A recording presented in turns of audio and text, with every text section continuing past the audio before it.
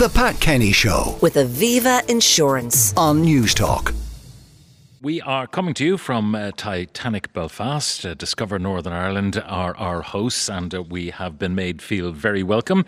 While I'm here, Minister for Justice and Minister for Further and Higher Education, Research, Innovation and Science, Fine Gael TD for Wicklow, is in our Dublin studio. Minister Simon Harris, good morning. Good morning, Pat.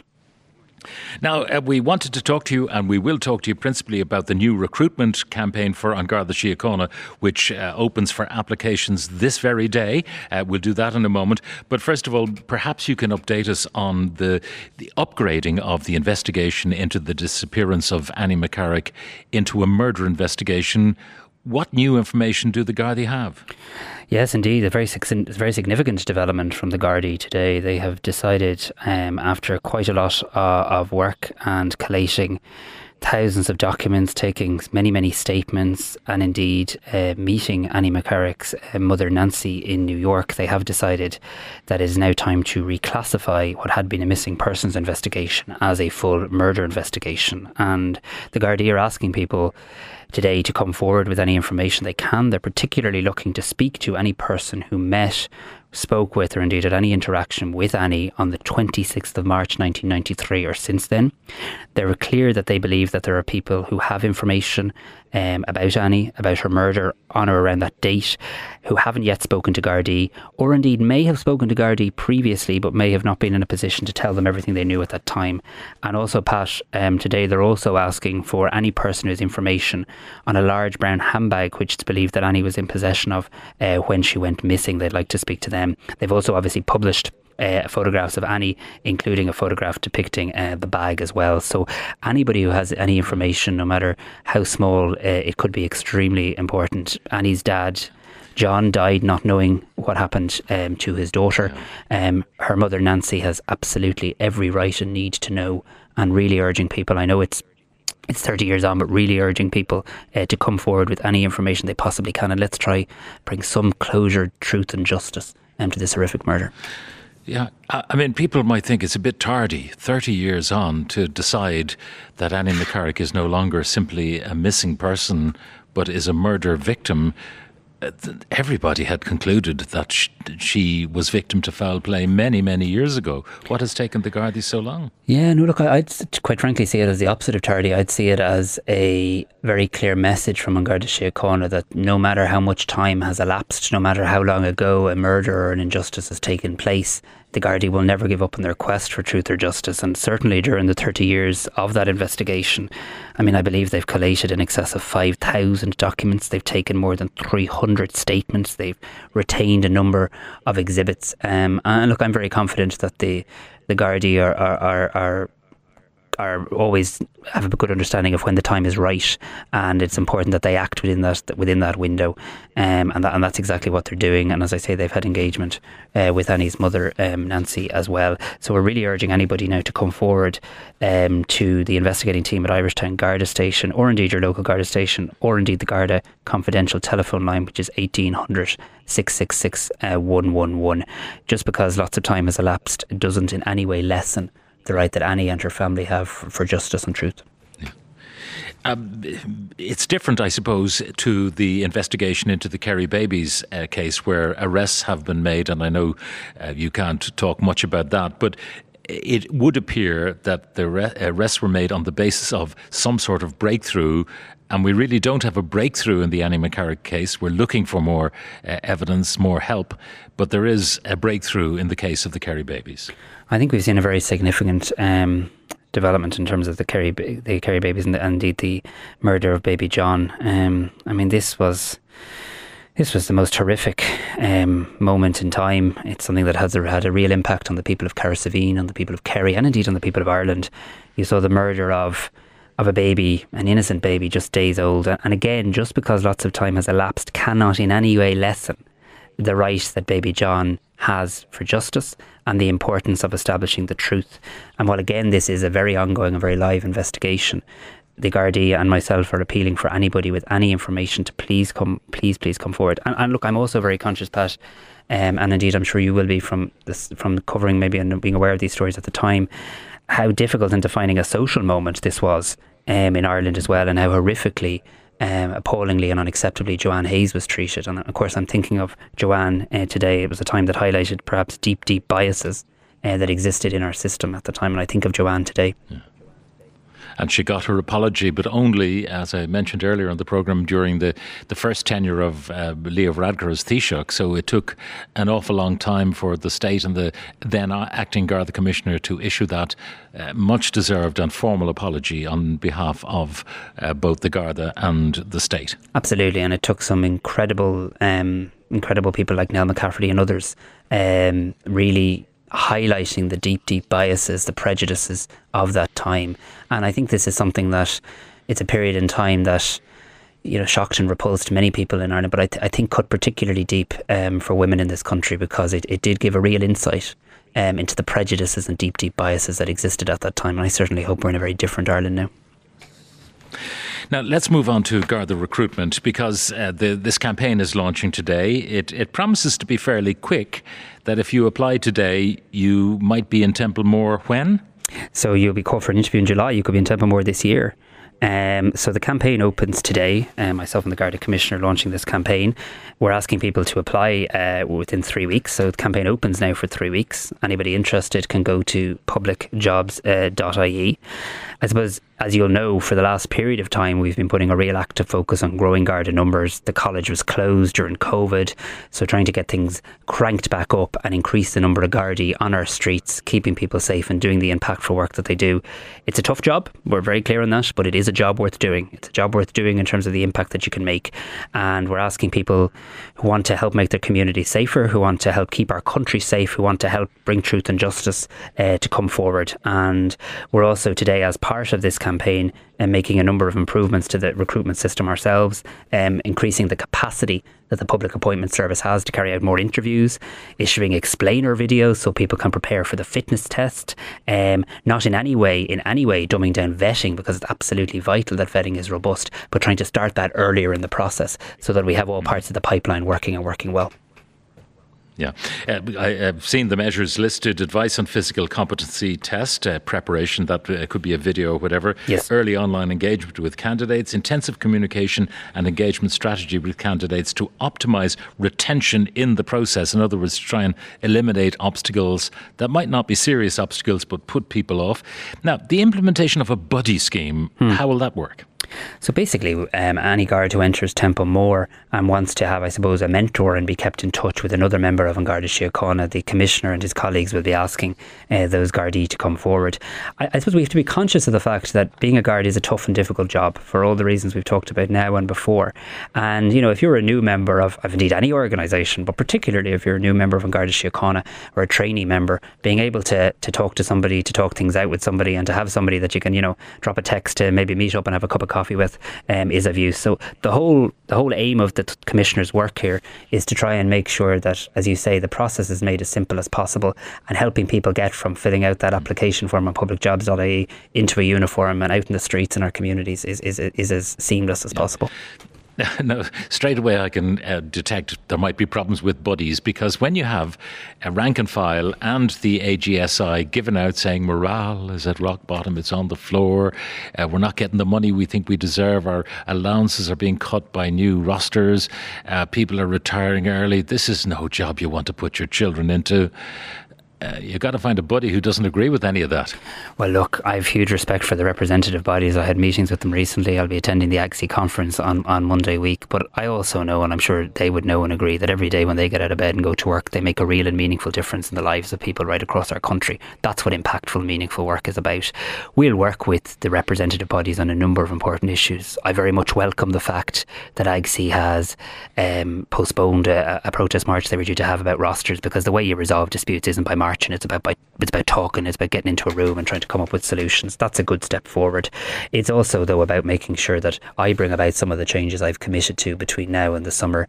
Things like increasing the sentencing for somebody who assaults a member of An Garda Síochána, making it clear that that provision also includes the ramming of a Garda vehicle, giving our Gardaí body cams, because I find it beyond ironic that the only people who turn up at a protest, sometimes without a camera, is the Guard. We need to fix that. So there are concrete actions we can take to support the Gardaí and the work they're doing. But I'm not sitting here in the News Talk studio suggesting being a Guard's an easy job. It's not.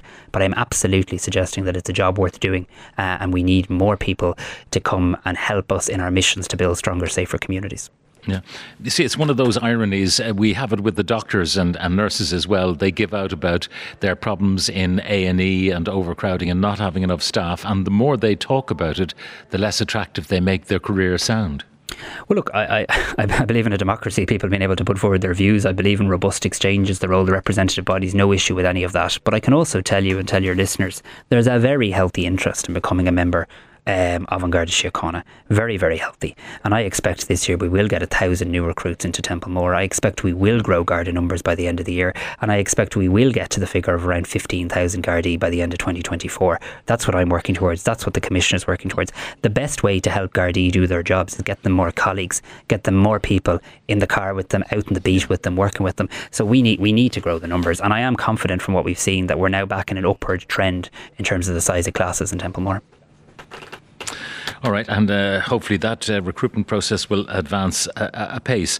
Now, other things on your agenda, the whole question of transgender prisoners, and there's one particular case, and we won't refer to it directly, but it brings to the fore the situation they found in Scotland. And this is where someone who is biologically male but declaring themselves to be female by gender ends up in a women's prison, and may be a danger given their biological status and their track record, may be a danger to the women around them. So without, as you've rightly done, without discussing the individual case in any way, shape or form, let me say this, because I met the Director General of the Irish Prison Service yesterday. I am absolutely satisfied as Minister for Justice that there is not a scenario where a violent sex offender who is a risk to other prisoners in a prison is mixing with that prison population. I mean, what our prison service does is risk assess and the safety, health and well-being of other prisoners and prison staff is of paramount concern. So that's the way it should be. They carry out individual risk assessments, and sometimes perhaps there can be a narrative allowed to develop that would suggest that a prisoner is being put at risk by being exposed to a dangerous, violent, perhaps sexually violent other prisoner. And I can tell you that that is not currently the case in the Irish Prison Service. I can also tell you that the Irish Prison Service is currently working on finalising a policy in relation to transgender prisoners. It's looking at best international practice, and I expect that to be completed in the next few weeks. Do you think it will require a change in our laws? So I actually don't know is the truthful answer. I'm not certain that it will. I don't want to preempt that work because they are looking at what other countries have done and advising on best international practice. But it seems clear to me that the way they're addressing this matter at the moment is on a case-by-case basis, risk assessing the safety of prisoners, the prison estate and prison staff, and then making decisions in relation to how to safely accommodate a prisoner in those scenarios. But let me be clear, this, not by you, but sometimes this narrative put out that there's somebody at large within the general prison population who poses a violent or sexual risk to other prisoners is not the case in the Irish Prison Service. Yeah, but you can anticipate someone who therefore remains in solitary confinement for the duration of their sentence would be rushing to the Court of Human Rights saying that they had a right to sociability or whatever, you know. And these are all the issues that it's a complex problem. It is, and that's why it does merit a policy. It does merit a proper framework. It does merit looking at what other countries have done. But right here and now, the situation is as I've outlined. Yes, there's always a balance of rights, but the absolute most important obligation that the Irish Prison Service have, and that I have as Minister for Justice in terms of the prisons, is making sure the safety of the prison population, those who are imprisoned there and those who work there, is not in any way, shape or form compromised. And that has to be the starting point in any discussion around the prison population. Now, the other thing that surfaced this week, which again will be on your desk, just one prosecution in 4 years for failing to produce a passport on arrival in Ireland. Now, we have all the caveats about people maybe being trafficked and having their documents taken from them by ne'er-do-wells on the plane, who then take another plane back out of Dublin Airport. the numbers would suggest there's more going on than that we are perhaps a bit of a soft touch. So we're not, and since I became Minister for Justice, I've taken a very active interest in this issue, and I think it's quite clear now that we have resumed things like Garda checks at the foot of planes. We've resumed the process of Gardaí going abroad and working in other airports, liaising with other police authorities and airline staff. We have seen deportation orders resume, which had been suspended for COVID. My colleague Minister McEntee and I have seen to that. We've seen an accelerated system of processing people quicker when they come into the country, which, by the way, internationally is the key way you get on top of this and have a functioning, robust, rules-based and fair immigration system. I've looked at the issue specifically in relation to passports, and I know it's an issue you've covered on your programme, but firstly, I'd have to put in the caveat, I suppose, arrest and prosecution are a matter for the Guards and the DPP, but let's take that as read. Having said that, if somebody arrives in Ireland without an appropriate document, who does not have a right to be here, the most appropriate thing, in my view, to happen to that person is for them to be put back on a plane and returned to their country, not necessarily prosecuted in Ireland. So if you arrive in Ireland and you don't seek international protection and you don't have legal documents, you're meant to be returned. So the idea that you'd actually say we're not seek international protection. Well, if they isn't that the they actually don't. There's TikTok videos telling them how to do it, Minister. They're told this is what you do when you get to Ireland. You arrive, get rid of your documentations down the loo or whatever you do. Fetch up at immigration and look for asylum, even though there's two issues. You are in no way entitled to it. So there's two issues there. Firstly, if somebody comes and seeks international protection, people have a legal human right under international European law to seek that. The system then has to process them, and my focus is on processing them much more quickly, particularly if you come from a so-called country of safe origin, and that is happening now. People are being given their date of an interview. People are having those interviews within 2 weeks on average. People are getting their decision within 3 months, and that is compared to something like 17 to 24 months just a year ago. So if somebody comes to a country and claims international protection, they do have a right to be assessed. And that's not just an Irish rule. It's not about Ireland being, to use your phrase, a soft touch. It's about international European rules. There are, though, people who arrive in the country and they don't have documentation. They don't claim international protection and they are returned speedily to their country. That does happen. And the idea that in those scenarios you'd actually say, well, instead of going back to your country because you don't have a right to be here, we're going to keep you in Ireland and prosecute you, it sounds to me to be odd, because I think in those scenarios the most important thing is to speedily return somebody. There is also obviously, as you know, legislation and fines in relation to airlines who let people on a plane without legal documentation, and I actually don't have the figures in front of me, but we've seen several hundred fines issued in relation to airlines who do that as well. But when people arrive up with no documentation, if you had access, or the state had access, immigration had access to what was shown to the airline to get on the plane, it would seem to me be a very simple thing. You have a copy, a digital copy or a photocopy of whatever document was shown by that person to get on the plane. So no matter what they do with it, whether it's taken from them by a third party or not, at least you know how did they get on the plane. And that's a starting point, at least, in any investigation as to their provenance. Yeah, and there's a logic in that, and I don't want to get ahead of conversations that I'm having both at a European level and indeed conversations that we're having with airlines. But I do think there's more that can be done and will be done in relation to that space. I mean, what we're currently doing is having Gardaí back abroad, working with other police authorities, working with airlines, and that is definitely helping. And I think we're already seeing encouraging signs in relation to that helping this year. Of course, you've said, and I just need to say, because it is an important caveat, there are times when people fleeing persecution may not have access to legal documents. But I think you and I both accept that the numbers arriving without documents indicates that that's not always the case, that there is a broader issue here and an issue that does need to be addressed, will be addressed, is being addressed, both through airlines being prosecuted, but also, more importantly, through working much more closely with them and seeing how we can work more at a European level on this too. Finally, Minister, the general political question on foot of what happened in Dáil Éireann during the week and what is going to unfold next week in terms of the Sinn Féin proposal on extending the eviction ban and the no confidence vote proposed by the Labour Party. You're not out of the woods yet, and many people who might otherwise support your party will be asking that fundamental question: what is to happen to ordinary, decent, rent-paying people who get turfed out on foot of the ending of the ban? Well, what is absolutely to happen to them is to make sure that they can avail of the new measures that we have put in place over recent months to help support them in securing a house, whether that's seeing a very significant increase in local authority housing, the largest number of local authority houses built in our country since 1975, the largest number of social houses, whether that's seeing local authorities now, not in 6 weeks' time or a month's time, now having the ability to purchase your home if you were at risk of homelessness. These are new measures that are in place. So I don't accept the premise at all that is put forward by the opposition, that this is about lifting a temporary ban and actually leaving people in a vacuum. That is not the case. We also have to be honest and truthful with people. We need to keep rental properties in the market. We need people to be able to access rental supply. We need to grow supply, and we need to operate in the lines of the Constitution and the law. And that's where eviction bans on more than a temporary basis become extraordinarily difficult in a number of levels.